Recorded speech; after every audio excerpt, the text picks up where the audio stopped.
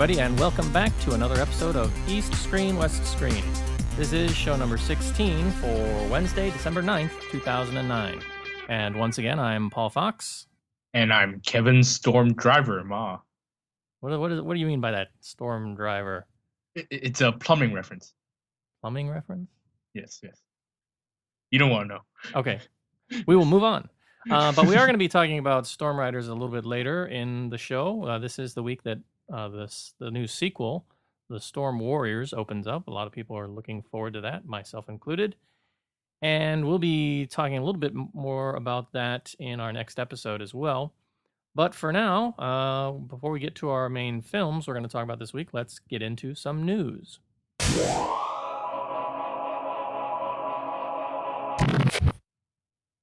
So, Kevin, first bit of news we have this week is coming from the local area. We're talking about the television station ATV, which is, for those of you living overseas, is sort of one of the few TV stations here in Hong Kong. It is a competitor of the mighty TVB, which really holds the biggest piece of market share.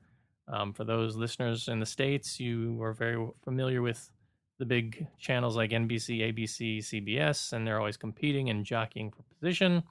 ATV has been long looking to try and overthrow the mighty TVB. So, Kevin, what is this story we have about ATV? Yes. Well, as some of you might know, the talent show phenomenon has hit Asia. Started, I guess, with American Idol, or in England with the Idol shows. And TVB and ATV decide to start their singing show at the same time. So, but while the TVB one is still going on, called The Voice, the ATV version, the Asian Million Star, which actually I think it's a copyrighted version. I think it's an official adaptation of the Taiwanese version of the show, has just ended. Now, this show has been especially important for the struggling ATV because it brought them back into nearly double-digit ratings, as in it actually stood a chance against, not really stood a chance against TVB, but it's gotten some of the biggest ratings in, I think, this year. So the first edition just ended, and Addison Lowe, a singer-songwriter that many people compare to Jay Chou, won the 3-hour live finale last Sunday. I'm not ashamed to admit that, yes, I do follow the show, and I like the ATV version better because the ATV one knows how to essentially streamline the show, while the TVB version is, one, a direct ripoff of the formula, and two, it's just being dragged on and on and on until January because they keep adding and deducting contestants, and there's no personality with contestants, even though they got more famous judges. So this Addison Lowe guy is actually quite a good singer, even though there's a lot of controversy with his win because he didn't perform very well in the finale, and that's where the scores all count. It's only in the finale. Meanwhile, Sharko Kang, the second place winner, actually was on top, actually number one highest scored through the entire show until the very end. So now people are wondering whether ATV essentially rigged the show to try and promote Addison, who has been a fan favorite for a very long time, as the next star. So you think there's a little bit of foul play going on in the selection process? Yeah, I wouldn't be surprised because this guy, because 5% of the final result counts on the viewers' votes. And while everyone got somewhere between 4,000 to 7,000 votes, this Addison Lowe guy got 50,000 votes. So he's been a fan favorite for a very long time, and ATV is obviously trying to please their audience. So I won't be surprised if ATV sort of behind the scenes decided that they had to essentially let this guy win, otherwise, there'll be 50, 60,000 people, go against ATV. And this guy is, again, his singing style is very much styled after Jay Chou, and he's also very shy. Essentially, I think a lot of people say that he has to escape the shadow of Jay Chou to essentially be the next big thing. But the way his mannerisms are, the style of the songs that he performs the best in, it's going to be very, very tough. And also because TVB essentially has a monopoly on all the popular singers. So it's going to be very, very tough for ATV to try and promote music stars because, one, they don't have the high ratings, and two, he's not going to get the exposure he needs that a TVB connected or TVB contracted singer would get. Well, I think what they need to do is bring back William Hung. Oh, of course, of course. William Hung is the old school Asian Asian idol. Let's Yeah. face it, he's the I mean, forerunner. but seriously, do these shows run in that sort of mean-spirited format that American Idol runs in? Nowhere near as mean. Marie actually this while TVB version because they got more famous guest judges, so there are more, I guess, who you call more successful professionals. And they have been sort of mean, but in the ATV version, they got Maria Cordero. They got Lau Yi Dot, which is great. And you know they've been sort of halfway between nice and mean, and it's not as mean spirited as the TVB version, but they definitely lend a very good professional voice to the show. And you know I like Marie Cordero actually; she's a very good judge. Oh yeah, I think. she's very well respected Yeah. in entertainment in general, not just singing. The second season starts in January. They already said it, and yeah, so I look forward to seeing what kind of talent they dig out. All right, our next bit of news. The classic film, John Woo film, A Better Tomorrow, is set to get a remake. Kevin, you want to give us a few more details on this story? Honestly, there's not much details out there, but as far as news that's already out there is that they are casting. They just recently cast a young cast. Sorry to be redundant. And the director of the film Phylon, which starred Cecilia Chern, will be directing this so-called remake. The story isn't very clear, but apparently it has something to do with a former North Korean special forces soldier that is trying to get forgiveness from his younger brother. So obviously it's already sounding like it's not going to be the same similar story. Um, Honestly, I don't know why they decided to call this a remake of A Better Tomorrow because I think North and South Korean intelligent agents doesn't really equate to the triads. But yeah, apparently the producers also emphasize that it's not going to be very similar to the A Better Tomorrow. So again, I'm not sure why they're calling this a remake. But are you looking forward to this, Paul, from what you read? I don't know. I'm kind of I'm there. There seems to be a whole lot of quote unquote remakes being thrown around these days, and I'm sort of thinking along the same lines that you are in that, you know, if you're not really going to do a remake, if you're going to make it so different that it just becomes sort of a based on kind of concept, why call it a remake? If other than the fact that you're just trying to sort of ride the wave of the fame of that name that you're laying claim to.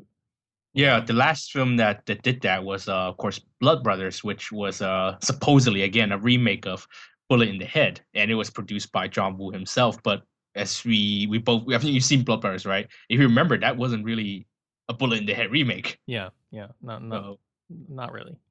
yeah, Well, we'll have to just wait and see. Maybe it'll be good.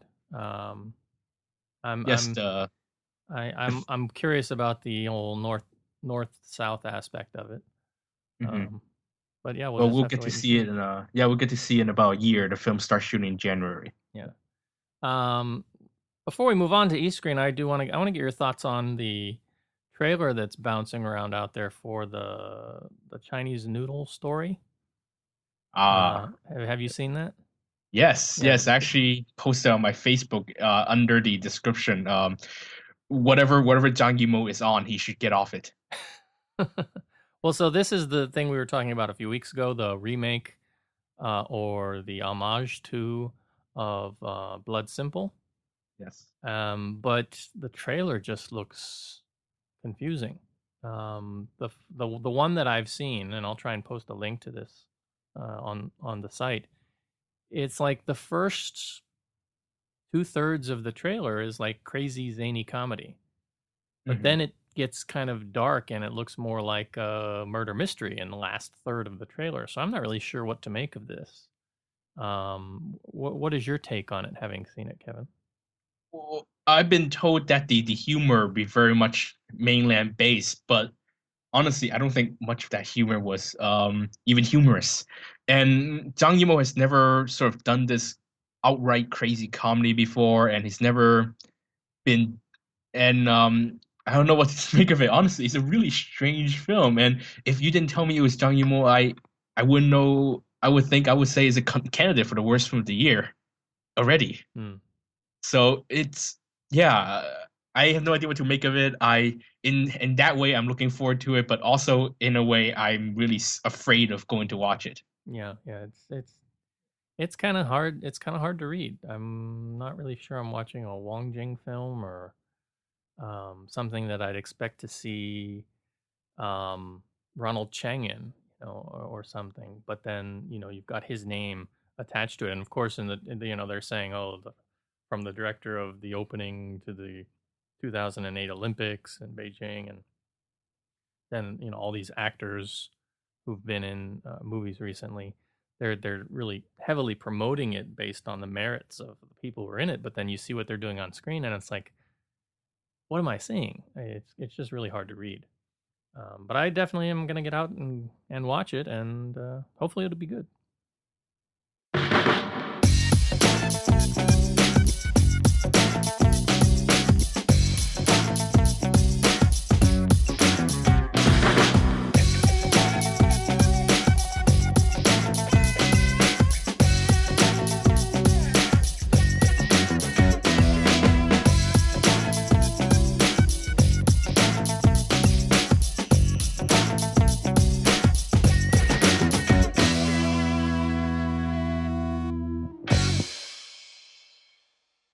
All right, let's jump into our East screen films this week. And in the light of jumping in, our first film is going to be Jump.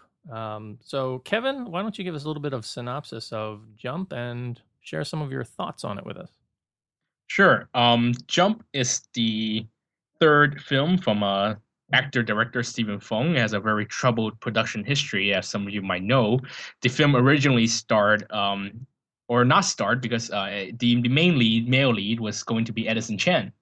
So they finished the film, but then the Photogate scandal broke out, and the producer decided to force Stephen Fung to reshoot one third of the film.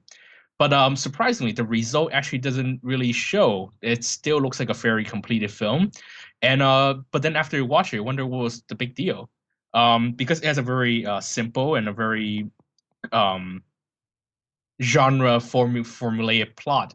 It stars Kitty Jung, who had her first starring role in Stephen Chow's CJ7. She is essentially the female lead here, carrying the entire film as a. Now, his subtitles was it Feng or Phoenix? You Phoenix. remember? Phoenix. Phoenix? Okay, Yep. so Phoenix is as the trailer says, a small town girl with big city dreams. She is a girl in a village, and she wants to get out of the village. She wants to dance her way into the city, and through a job offer from a factory, she does. She goes to the big city. She goes to Shanghai, and is eventually she gets to enroll in a dance school. And she learns how to dance, and of course she finds love, and of course there's the big dance competition at the end of the film.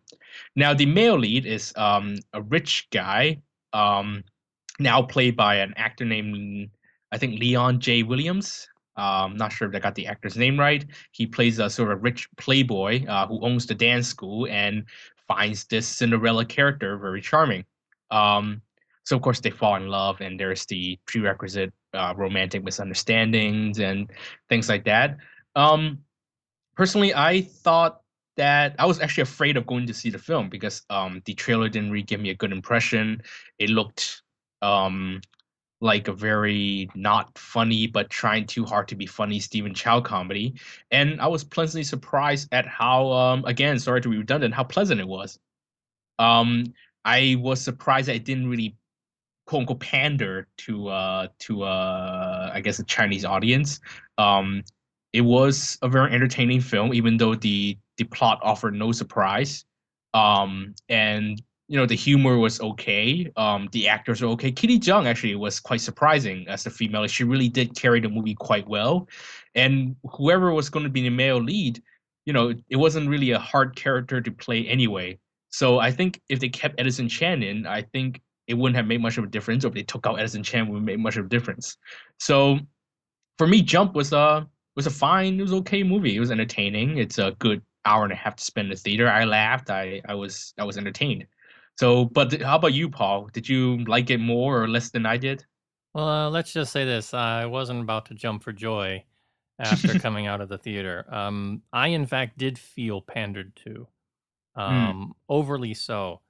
mm, I went into this with a very open mind. I wasn't sure what to expect. I hadn't even seen a full trailer for it. I just knew Stephen Fung was directing. I like Stephen Fung as a director. I was excited. I was excited to see it. I do agree with you that Kitty Zhang was okay. I think she did what was required to do in the role. My biggest problem with the film is that it is overly formulaic. It mm. is absolutely nothing that we haven't seen before. In fact, it's things we've seen before taken to extremes. So, as you mentioned, you do have, sort of the bright lights, big city, move, the girl coming from, the bumpkin character here once again. She is a bumpkin. She's naive, she's silly, you know, um, and she moves into the city, working in a factory. Conditions are are harsh, but she's sort of got this Pollyanna-esque idea about her. She's just happy, and all she wants to do is dance, and that's all fine and good. Okay, so but then you've got all these other elements that pop up. The really rich, the really rich guy, but he ends up having a relationship with this girl, even though he's got a different girl. He's dating a different girl every night. He somehow manages to see her as the diamond in the rough.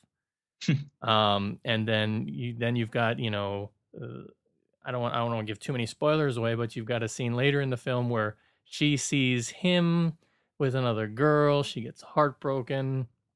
But then very predictably, the girl turns out to be not what she thought. That the girl's relationship to the guy turns out to be not what she thought it was. It was just so predictable. I was sitting there thinking immediately when I saw that scene, I said, okay, I know who that is. And nothing in the film up to that point had told me that, but this film was just so very formulaic. I knew exactly who that was, because it was like color by numbers in the way that things were being put together, which was unfortunate. But the character of Phoenix herself is the same character that we've seen in countless Stephen Chow films up to this point. In that, and that's one of the things I found interesting. I wonder how much of this film was actually Stephen Chow, because he was the producer. I wonder how much of this was him with a somewhat heavy hand guiding Stephen Fung, because these elements are so indicative of the things he's done. Phoenix herself, Bumpkin Girl, the actress herself, Kitty Zung, she's a beautiful girl. They kind of dump her down a little bit, make her very dumpy and frumpy in the beginning, so that Sweat lip. they can make her bloom by the end of the film. It's the same thing they did with Zhao Wei in Shaolin Soccer. It's the same thing they did with Karen Mok in God of Cookery.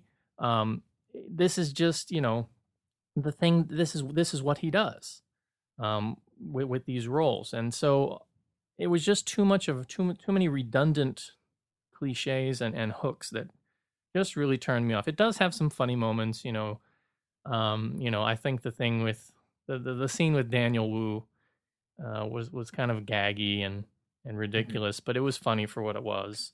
Some of the supporting characters, they're very typical. She's got a fat friend, who's her best friend, and she's like tough when she needs to be. Also, a cross dresser, of course. Yeah.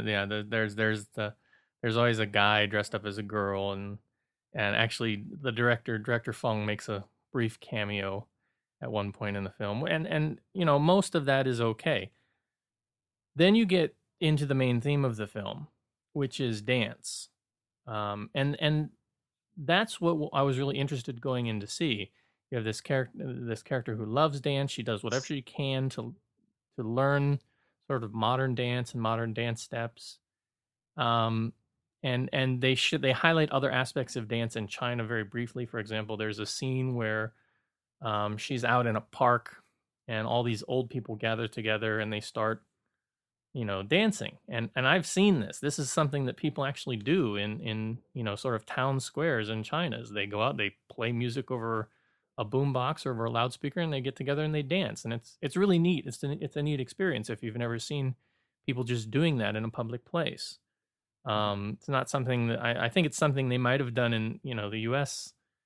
Back in the 40s and the 50s or something, but nobody would do that today, unfortunately. It's an aspect of socialization that I think is very interesting. But they don't really. I mean, they show that, but they don't really get into the notions of that as a form of dance or other things as a form of dance. And of course, there's the kung fu tie-in, which is another aspect of many of Stephen Chow's films. God of Cookery again, Shaolin Soccer. It's this aspect of taking one element, the element here being hip hop dance, and somehow tying that back into kung fu. And that ultimately builds up and plays out at the end, but it plays out in such a way that it doesn't really fit with what was going on. And I was pleasantly surprised by the ending, because the ending is a competition, and what we're shown in sort of the final dance form, I look at and I go, no way, that just wasn't all that good.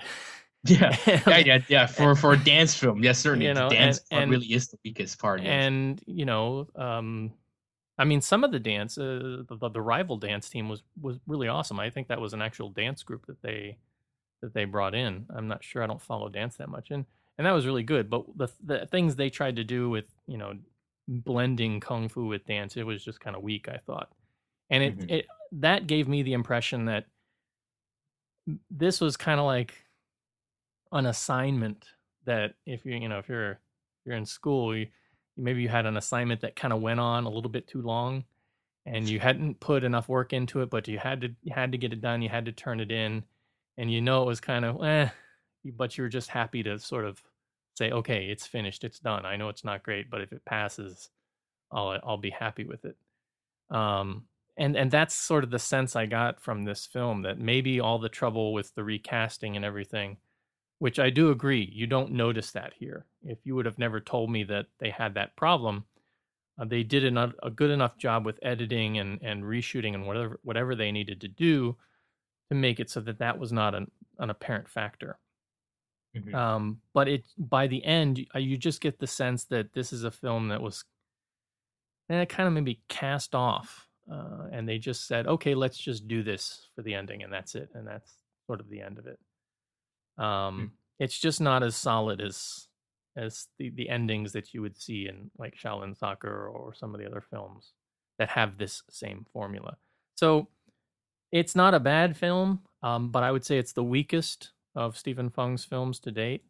I would certainly recommend either of the other films, House of Fury or Enter the Phoenix, before I'd recommend this one to anyone. This one also has the element there of films like Step Up 2, maybe the new version of Fame a little bit.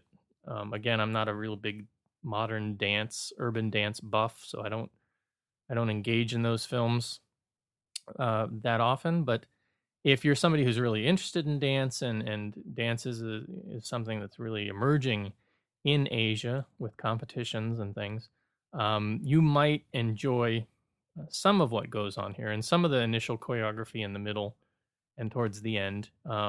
That's actual dance choreography. I mean, they're not trying to do the blending thing. Is actually pretty good. It's filmed quite well. The cinematography is pretty good.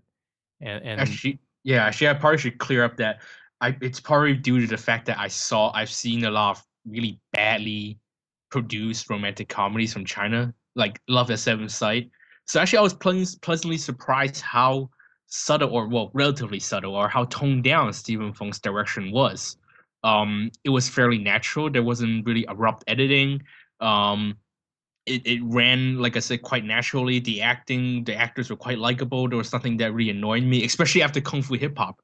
If I had to choose between Jump and Kung Fu Hip Hop, I actually would end up choosing Jump. Yeah, well, I would say that this film definitely has higher than average production values, and that's Hmm. one of the saving features. But you know, there's just a lot here it's just really, I don't know, it's just too formulaic for me. Hmm. I this is not a direction I want to see Stephen Fung going. I mean, Stephen, that we Hong Kong already has a Stephen Chow, and you've come to expect certain things from his style. Yeah. Um, and Stephen Fung's last two films, I think, were very unique and sort of you could see his own voice in that. In this, I just see the voice of Stephen Chow coming through, sort of over the shoulder, saying, "Do this here, do that here, use this kind of character." And I think that's what kind of made me come away from this film disappointed.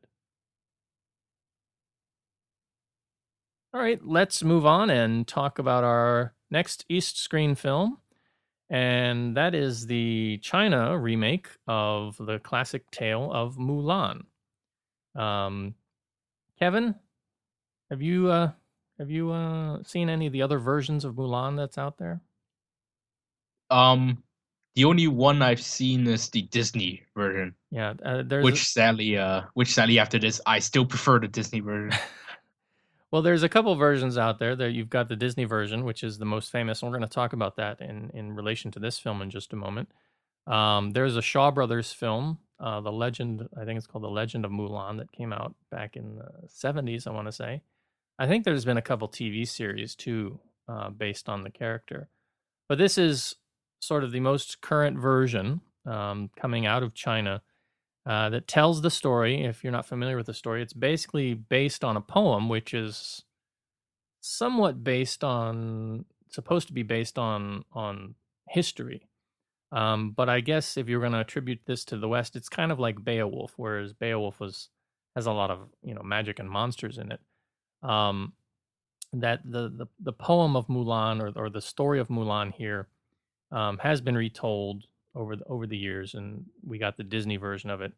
So now we have a version coming from China, telling the story of a young daughter who, when her family is called to service, her father is ill, so out of filial duty or filial piety, she secretly runs off with his armor and his sword and takes his place in the army. She is able to work her way into positions of prominence, and ultimately become a general, defeating, you know, the invading hordes from the north, and ultimately, you know, winning honor for herself. And by the end of the war, once the war is over, she returns back to her father and takes up her place, as a girl again. So this is sort of the premise of the story, if you haven't seen it or heard of it before. Has a lot to do with gender relations and positions, especially in this older period of China. So, Kevin, why don't you start off and tell us a little bit about your thoughts on this film? Do you think it was a successful retelling of this narrative? No, I think not at all, because you were saying earlier just now that the Mulan story is about gender and the role of females in war and something like gender relations in the army, but none of that carries into the film. It's at no point does Vicky Zhao, who plays Mulan here, is ever convincing as a woman trying to pretend to be a man. Instead, you just see this woman with full-on makeup standing in the middle of the battlefield, and you wonder how can no one ever catch her.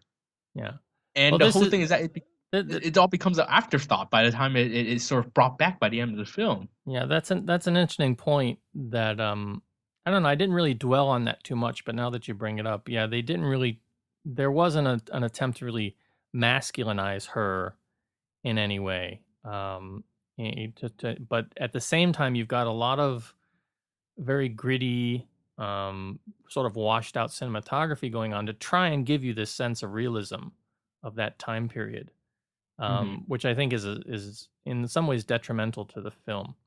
Um, but let me get back to your thoughts on this and on some of the things that the director Jingle Ma, who's done films like Silverhawk and lots of other work before. What do you think was primarily some of the things that didn't work in this adaptation? Mm, I think, well, one, the problem about that Vicky Zhao is never convincing, or the whole central idea of Mulan is never convincing in this film, and also the way the battle scenes are shot, it's very derivative. You just got the basic, close-ups of really a big crowd of people just running into each other and stabbing stuff into each other. It's it brings nothing new to the war genre at all, and also the love story between the two is between Chen Kun and also and Vicky Zhao. To me, just I didn't really feel between them. For me, none of the stuff that we see it really convinces. It's all really superficial. And while the actors are fine, they try their best, especially JC Chan, who is kind of the thankful or the thankless best friend role here. They all tried their best here. And also I know the cinematographer Tony Leung, sorry, Tony Jun, they all tried their best here, but the problem is within the script and also the fact that Jingle Ma is more interested in following these formulas, commercial formulas, rather than really telling a convincing story. Mm. And the problem is that the fact that we saw the Dynasty, usually we watch films at the Dynasty for films that are so bad that it's enjoyable to watch. But for me, Mulan was just really just ho hum bad. Yeah. It wasn't even bad enough to inspire ridicule. Yeah, I know that there's a lot of people who are, particularly people in China, and because the film itself didn't do well, who are very critical of the Disney version of Mulan. But that, for me, was one of my favorite Disney films because, for me, it was at long last, here's Disney finally turning their eye, to East Asia. Getting away from the European fairy tales and starting to broaden out. And they had done Aladdin of some years earlier, but I had always been interested in East Asia and China in particular. So I was very happy when I read the news that they were making this film, and I liked the film. I mean, despite the corniness, despite the the Disneyfication or the globalization aspects that you want to talk about, I think that in Disney making that film, they were in a tough position because even though they got lots of Asian American actors to do the voices of many of the characters, even though they were working from very traditional designs and some of the animation style, they still got a lot of criticism from Asian Americans and Asians abroad. But the film did very, very well, and it left a very strong impression in the minds of many people for that character. It sort of brought that character to the front. And we'll talk a little bit more about that in just a minute. But for me, one of the things that I think about when I think about this character, and one of the things that I think was somewhat reflected in the Disney version, is that I get the sense of this person being clever, being a tactician, being a leader, having a sense of charisma, and I got none of that here from Vicky Zhao's portrayal. We get a lot of scenes of her crying, and yes, war is an emotional thing, and I think that there was one nice scene that I liked, when she has to sort of kill her first enemy, and I think that that can be a very tense experience, and that can really change a person, obviously. But beyond that, I mean, it was like in this film, it seemed to be every other scene, someone was crying. And I was like, I was thinking back to Tom Hanks in the what was the baseball movie he did? League of Their Own. Yeah, League of Their Own. He's like, there's no crying in baseball. I want to say there's no crying on the battlefield. I mean, it's like at some point, I figured she would have gotten hardened to a point, and she would have just said, "Okay, this is the job. This is what I've got to do." But it was, I don't know. It was very emo for me. This was like an emo version of Mulan. And as you were mentioning with the battle scenes, there wasn't a lot of attention paid to the battle scenes. They were very lackluster. The choreography was, a lot of wide shots, so you can't really see a lot that's going on. That's not what I got the impression that director Ma was trying to focus on. What he spends a lot of time on is two shots and close-ups of these characters engaged in dialogue dialogue that's spoken very, very slowly. I'm certainly no expert in Mandarin, but I've heard enough people speak Putonghua and different dialects of Mandarin to know that they don't speak that slowly. And you know, they were just dragging on these dialogue scenes to try and sort of pull out the emotional content. And I think that might have worked if the film had been colored differently, if the film had a different cinematic approach. But because it was sort of washed out, everything was sort of, you know, desert and dry and had this look of sand and dirt to it. That want to look like the warlords. Well, yeah, but there was and because of that, there's not a lot of interesting things to see. So the dialogue doesn't keep your attention. The imagery is not keeping your attention. And I kept thinking he should have shot this film with aspects of color in mind. You know, something like Hero, or you know, a film that's got a lot more vibrance to the shot itself to keep you drawn into this picture. Because what's going on in terms of the dialogue ain't doing it. At least it wasn't doing it for me. So that, and the combination is, as we mentioned, the fact that this is not a movie about tactics. It's not a movie about, you know, strategy and battles. It's a movie about betrayal, and it's a movie about deception. And you know, you do have these, these invading people who would eventually become, you know, the Mongols later. I think it's the Roran army coming in and attacking the Wei kingdom, which is the kingdom that Zoe and her comrades are fighting to defend. All of that it's just not very engaging. The other thing that I think that the Disney film actually did, and it's very formulaic in doing it, but they needed to do it here, is that you've got all these sub characters, like you mentioned. You've got J.C. Chan. You've got other characters with very typical names like Fatso and Scholar. But the director never spends enough time with them. So whereas in the Disney Mulan, you've got sort of these core 3 characters who each have their own personality and are each fairly well developed through the course of the film. You get to know them. You get to relate to one of them that you really like. Here, they don't do that. You meet one. By the time you know his name, you know, he gets hacked up in the next scene, and everybody's sad except you, because you haven't had enough time to grow an attachment to this character. Yeah. Actually, back to the cinematography thing, if I could. Jingo Ma, it's a cinematographer, and but the thing is, he has this obsession with soft focus, and I don't remember correctly. Now, correct me out if anyone out there can wish to, but I don't remember Jingo Ma ever making a colorful film.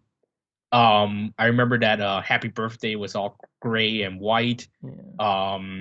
The rest of his films are all obsessed with soft focus and sterile white. And I think the same here. The colors are always very flat. Yeah, Silverhawk was kind of had that Star Trek-y futuristic sterility to it, if I remember correctly. Yeah, so I never even enjoyed really Jingo Ma as a cinematographer, and whatever I think the look of the film, successful or not, I think is completely his fault, sadly. Yeah. And also, like you said, she's not. Vicky Zhao was never really convincing as a leader. At one point, during one of the retreats where Vicky Zhao sort of sits back where she ignores her troops, my girlfriend leaned to me and says, she's probably on her period. It's like this is, she's never convincing as a leader. And the one scene where she's acting as a tactician, like she goes on like this 3-minute rant on her plan. I'm just like, wait, can you say that again? Yeah. Like, you never really convince at anything in this film. Yeah, unfortunately, I think it was he was more focused on the character study aspect, which could have been interesting had it been shot differently and had they maybe brought in a different actress, possibly.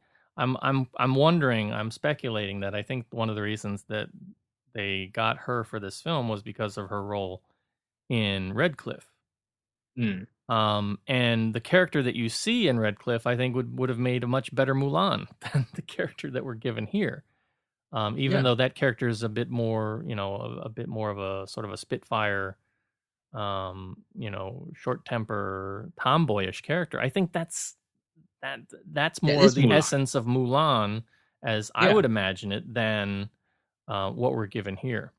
Yeah, and of course, there's one thing we need to we need to mention is the presence of the Russian singer Vitus. Yeah, well, before we get into that, let me mention an article that came out in Time magazine this past week. The name of the article is China versus Disney, the battle for Mulan. And I'll put a link to this article. But basically, it's talking about the new film and how this is sort of China's push to reclaim their legend. And as if I can just read from a couple interesting points from the article.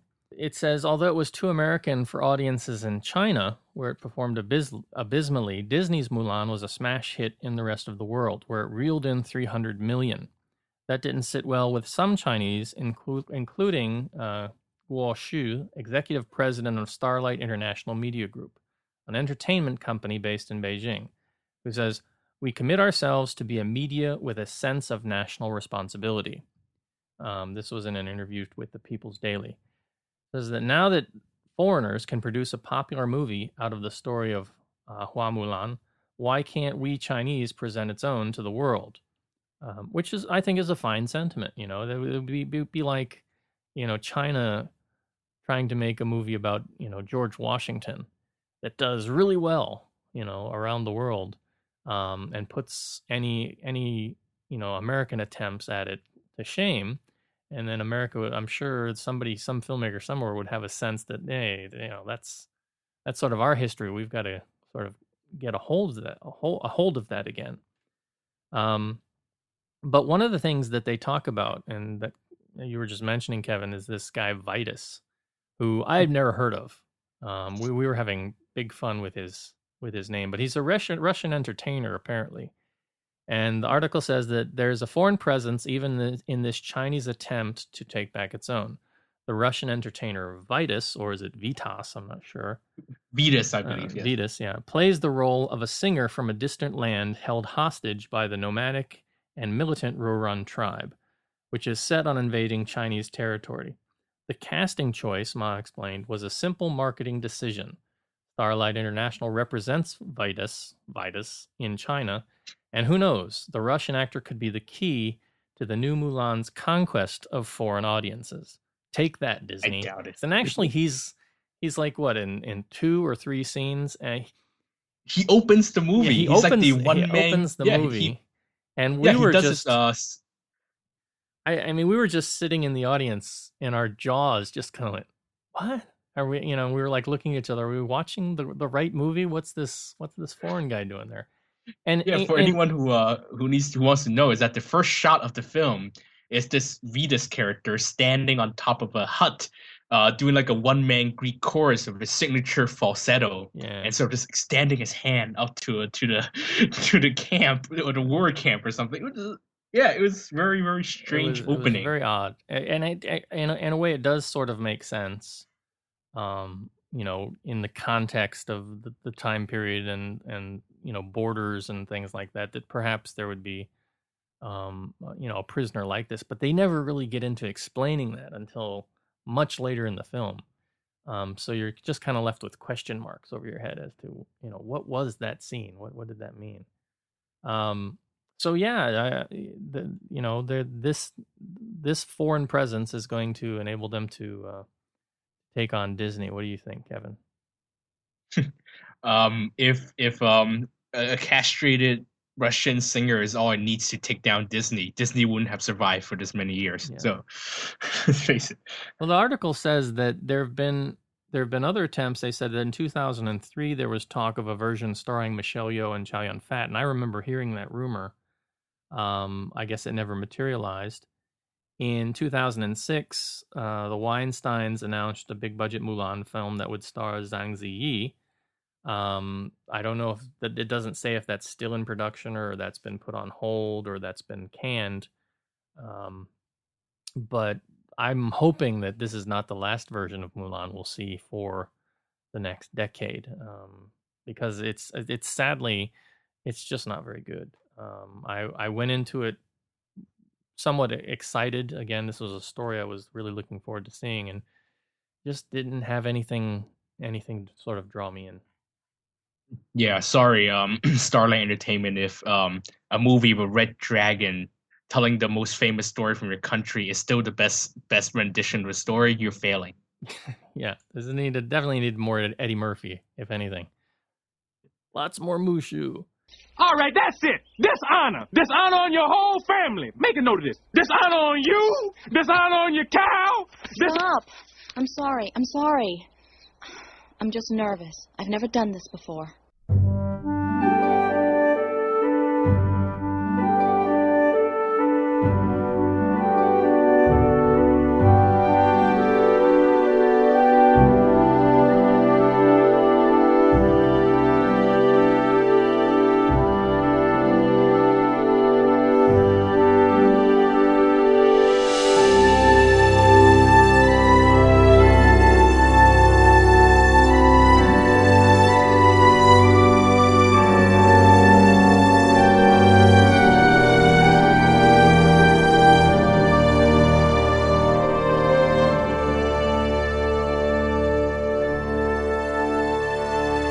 Well, it's time to move on to our West Screen pick of the week, and that is the new animated film 9.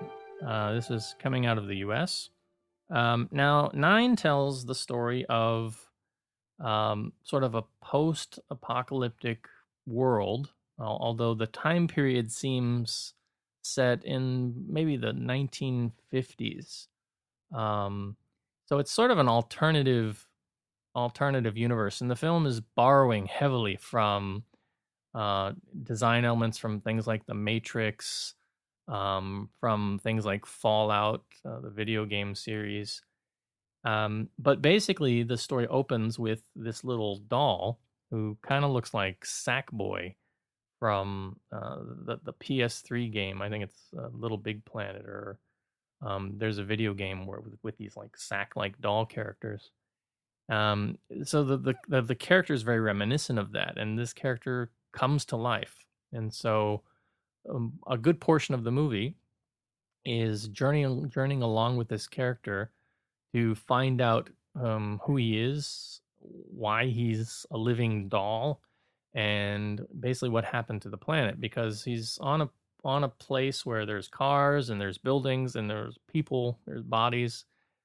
So it's a little bit of a very typical sort of quest. He ultimately meets up with other dolls, and he finds that they all have numbers and his on their backs, and he is number 9, and that's the name that he goes by. And he ultimately meets 8 other doll characters, and they ultimately have to go on a quest to try and find out who they are and how they came to be.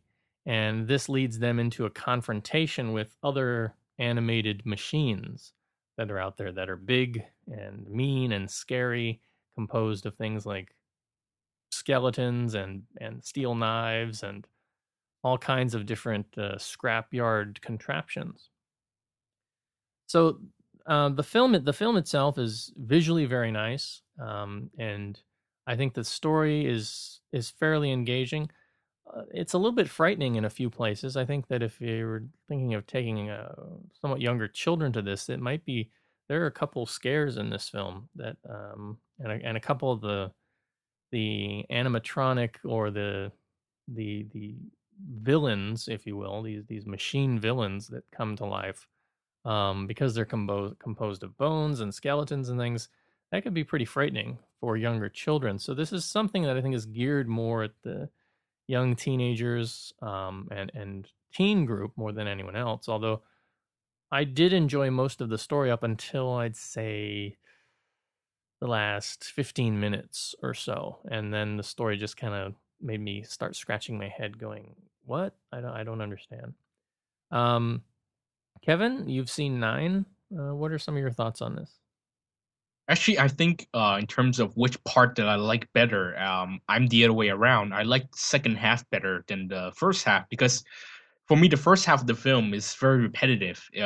It's puppet, they meet, they see more of their tribe, monsters show up, they run away, more show up, monsters show up again, they run away. It was very repetitive until the plot really started to unveil what's the background, the history of the world. Yeah. For me, it will make the first half of the film make a really good video game, but it wasn't a very convincing movie for me. But I could see why they chose that kind of structure because I've seen the short film that director Shane Ecker he first made. It was a nominated for an Academy Award. Have you seen it, Paul? I have not seen it. No.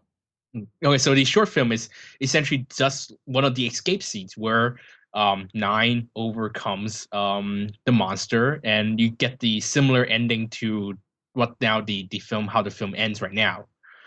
So I could see why when they came with the feature film, they wanted to sort of follow that structure, or where they had to or not, whatever, where they would have to make all these chase scenes bigger than the short film.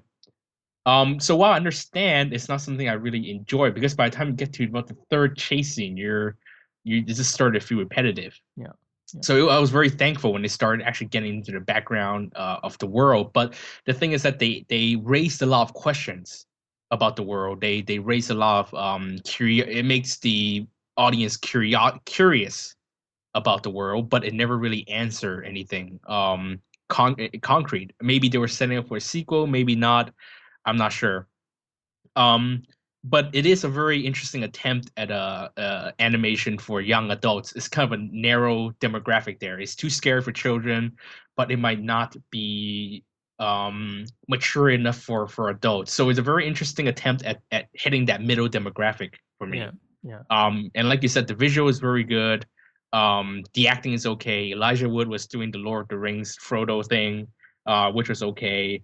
The character designs was interesting, and even though I didn't really enjoy the plot, I thought what Ecker was most successful at was creating individual characters among these 9 dolls. Yeah, I think I would agree with that, but I would also agree with your point that it does feel very video game-ish in quite a few places, and I don't know, maybe that's part of the problem that I had with it, is that it set this one kind of pace up until the end, and then there's this big reveal of where the dolls came from, why they are what they are, and that to me just kind of, I don't know, it's very metaphysical in the explanation, which is fine, but then by the end they do this. I don't want to give anything away. There's this thing that they do at the end, and it just left me scratching my head, because from the explanation that was given, they were part of this overall plot. They were part of the sort of overall scheme of everything that's happening. They have a role in that. And then, I don't know, it just seems like that they just decided to do this other thing. And this thing they do is sort of very traditional and very, very typical. And it just didn't really make sense to me at that point.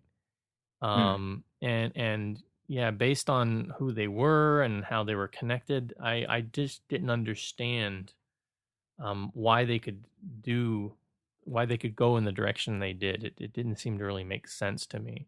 And again, it's tied back to this sort of metaphysical concept that is being used, which I think as a concept was fine. I had no problem with that.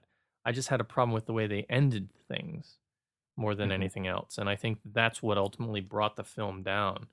I was very interested. I mean, in the beginning part, I was very interested in the world, and I was interested in the different sack boys, and they each had their own like personalities, as you said, and I think that was sort of done very well. And ultimately, this comes out very much like a sort of a fantasy, in a way, sort of like Lord of the Rings, where you've got all these different characters with different abilities and different strengths and different weaknesses, and they have to work together to get to this place and to do this thing. And ultimately that's done, but then there's this other element that sort of throws things off track, at least for me.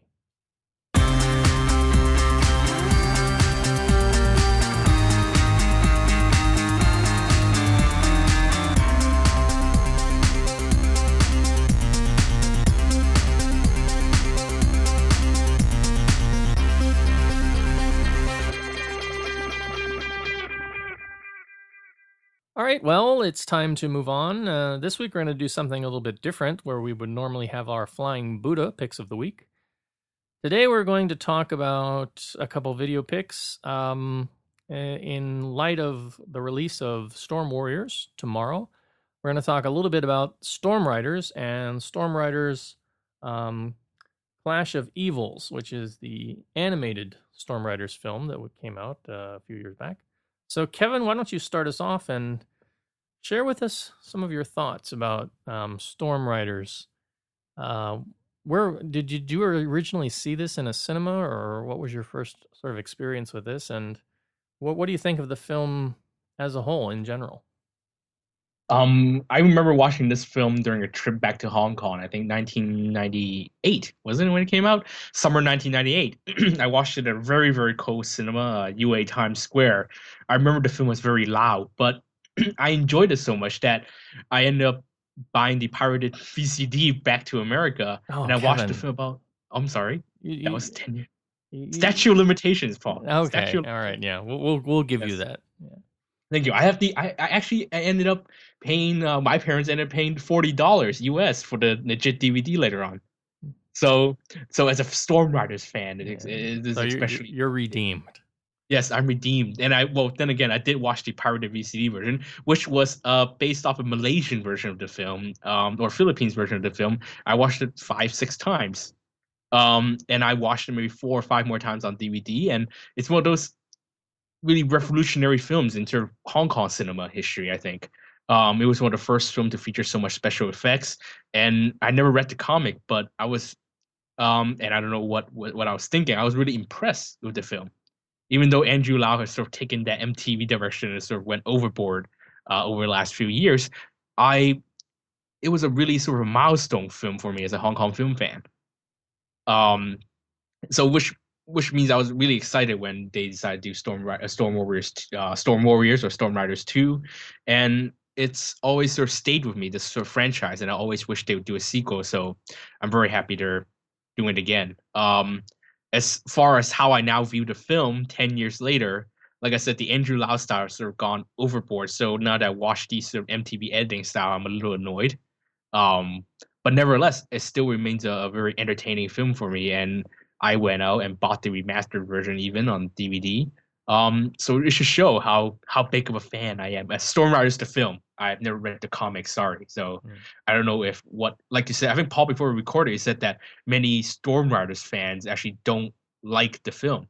Yeah, right? Well, that's what the people that I've talked to and some things that I've read, if you're not familiar with the Storm Riders beyond the film, it is based on a comic. So like any movie that's based on a comic, whether it's Iron Man or Spider-Man or Batman, there's going to be a core group of very hardcore fans, people who've collected all the comics, who know all the stories, who know all the characters, all the subplots and everything, who go into a film and there's always going to be something that's cut, something that falls short, a characterization that they don't think is accurate. And so that's going to lead to a lot of disappointment for people. And I as a fan, there have certainly been films that I've gone into having read a book or read a comic book and seen and felt that the film didn't do justice to the original media form, whatever that may have been. But much like you, I had originally seen Storm Riders. I wasn't in Hong Kong at the time. I believe I was in Tallahassee studying at FSU, and I got a copy on DVD, a legit copy. And I had ordered it and watched it, and it just blew my mind, because even though I'd been watching films, Hong Kong films, for about a decade by that point, this was the first thing that I'd seen that was really a very high budget production attempt to sort of utilize modern, up-to-date special effects. It was, for the 90s, what Tsui Hark's Zoo Warriors from the Magic Mountain. I have the DVD right here. So well, basically what that was back in the 80s, where they had brought people in from Hollywood to teach some of the contemporary special effects of that period. Storm Riders was for the 90s, and it was the first real big attempt to do a big blockbuster. And as I said, I was blown away. Yeah, I've seen the film multiple times. I watched it again this week, sort of as a refresher, to get back in the mood, to get ready for tomorrow's screening. and it holds up surprisingly well. There's definitely some visual elements that you can kind of look at and go, wow, that's kind of dated now. But overall, I think that it's a solid story, solid characterizations. It's got a very good dynamic that I think worked in the comic, in that you've got these two characters, the Wind character, who's played by Ekin Cheng. He's sort of the nice guy, and you've got the Cloud character played by Aaron Kwok, who's the bad boy. And so you're going to choose one of the two sides as to somebody that you identify with, and that's a strategy that works in a lot of sort of duo films, and it works well here. And I think both of the actors were good choices and did their roles fairly well. The other thing that I was very surprised at in going back and watching it is the number of people that at the time when I originally watched it, I wasn't very familiar with. But you go back and you watch and you go, oh yeah, Michael Tsai's in this film. Oh yeah, Anthony Wong's in this film. Oh yeah, Shu Qi's in this film. I had just forgotten, because back when I saw it, I wasn't quite as familiar with a lot of those people as I am today. So it was an interesting refresher. I think that seeing Sonny Chiba, as a fan of some of his old Street Fighter films and a lot of the work that he did, it was very nice to see him sort of in a role. My biggest problem with the film, and it's a problem that I think I'll never be able to get over, is some of the dubbing that goes on. Sonny Chiba is obviously dubbed, and that tends to actually regarding Sonny on my Chiba's nerves. dub. Yeah, regarding Sonny Chiba's dub, that was actually the best that remains the best dubbing job of a foreign actor I've seen in Hong Kong film. Yeah, I mean, it is a good job, but it's, I don't know, it's still. I'm very sensitive to dubbing. I don't know, it just rubs me the wrong way. But yeah, I will admit that here it is done quite well. Alex Fong, is in it playing he's Win's father, and it's just got some really good exciting performances, some good fight scenes, and a very good liberal use of CG at the time, and it looked really good. Now, that being said, obviously the film has left a lot to be, a big shoes to fill. There's a lot to live up to with the sequel, and we'll be talking in our next episode about Storm Warriors and some of our thoughts on our expectations, and whether those expectations are met or we're disappointed. There is another film out there that we can talk about, and that is the animated film that came out a few years ago, Storm Riders Clash of Evils. Now, Kevin hasn't seen this. Is that correct, Kevin? Mm-hmm. Yeah, I haven't seen this. I've seen it, and I can say that if you're a fan of Storm Riders or you're a fan of animation, it is very entertaining. Animation quality is fairly good. It's somewhat true to the style of Hong Kong comics, which is a very unique style in and of itself. If you've never read any Hong Kong comics, you might look at it and say, these characters don't really look Chinese in design or have a particularly strong sense of an Asian aesthetic, but that is because they are following very strictly the Hong Kong art style for Hong Kong comics, which itself is related in some ways to Japanese animation, but it's very distinctive in and of itself as it's emerged over the past 2 decades. So it's not a film I would recommend for everybody, but if you did see the first film, Storm Riders, and you like it and you're not opposed to seeing animated films, you might want to pick up Clash of Evils. What will be interesting to see is how Storm Warriors continues the storyline. If it's just going to sort of pick up immediately after the film as the animated film did and do a completely different storyline, or what some of the plot points will be. But we'll talk a little bit more about that in our next episode. Now, Kevin, anything else you wanted to add about Storm Riders? No, anything about Storm Riders will be left to tomorrow, I think, before we watch the film. Yeah. So. I'm really excited, actually. I'm interested to see what Prang Brothers will do with their biggest budget to date. Yeah, So, it's going to be interesting to see how they, because they have a different visual style than Andrew Lau, and you can get that from a lot of that from the trailer. So it'll be interesting to see their take on it. It'll be interesting to see how the two actors, how Aaron and Ekin, do these roles, being 10 years older. Is that going to have an effect on them, or on the audience reception? I don't know. Maybe it may be too late for a film like this for Hong Kong cinema. We'll just have to wait and see. We can say that there was sort of a follow-up attempt in this same type of vein with A Man Called Hero, which was also based on Hong Kong comic book series. A few years back, or not a few years, like the year right after Storm Riders. Was it the year after? Yeah. It was nowhere near as good. And part of my problem with that film, and we can talk about that more another time, was I had read the comics for that series.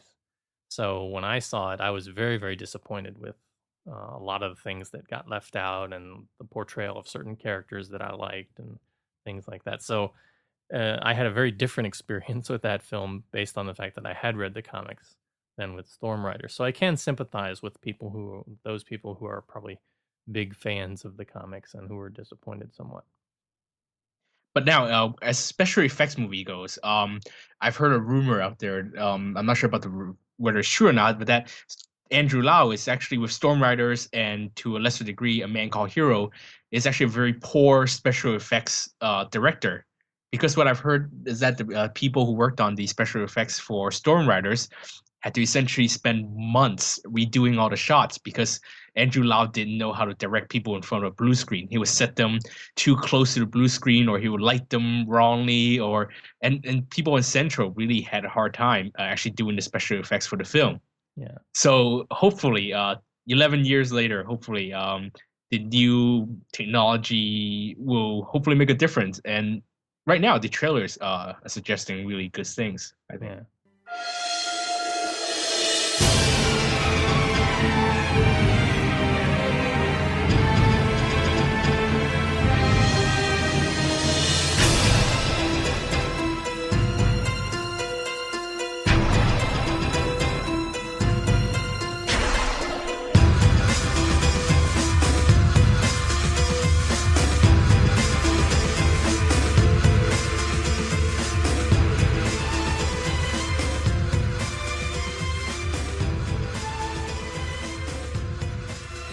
Well, that's going to wrap things up for this week. We will be back next time with a special episode to talk all about Storm Warriors.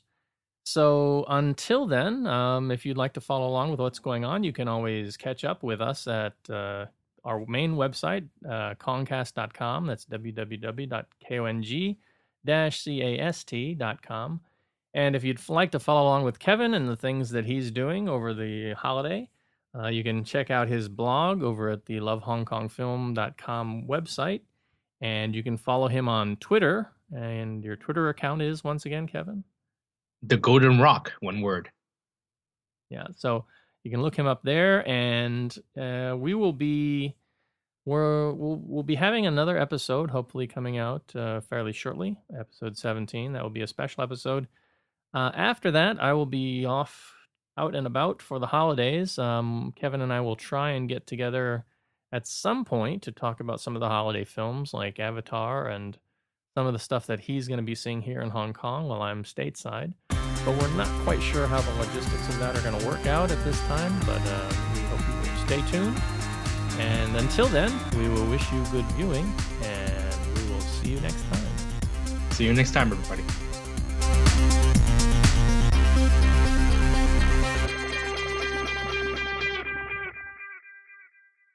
Yeah, I just love that last line. Like, take that, Disney. We've got Vitus, and we're gonna conquer the world with Vitus in the cast.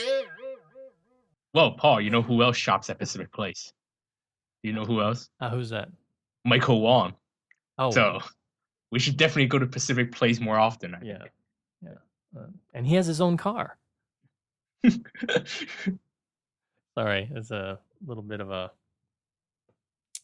overheard reference for people who've seen the film.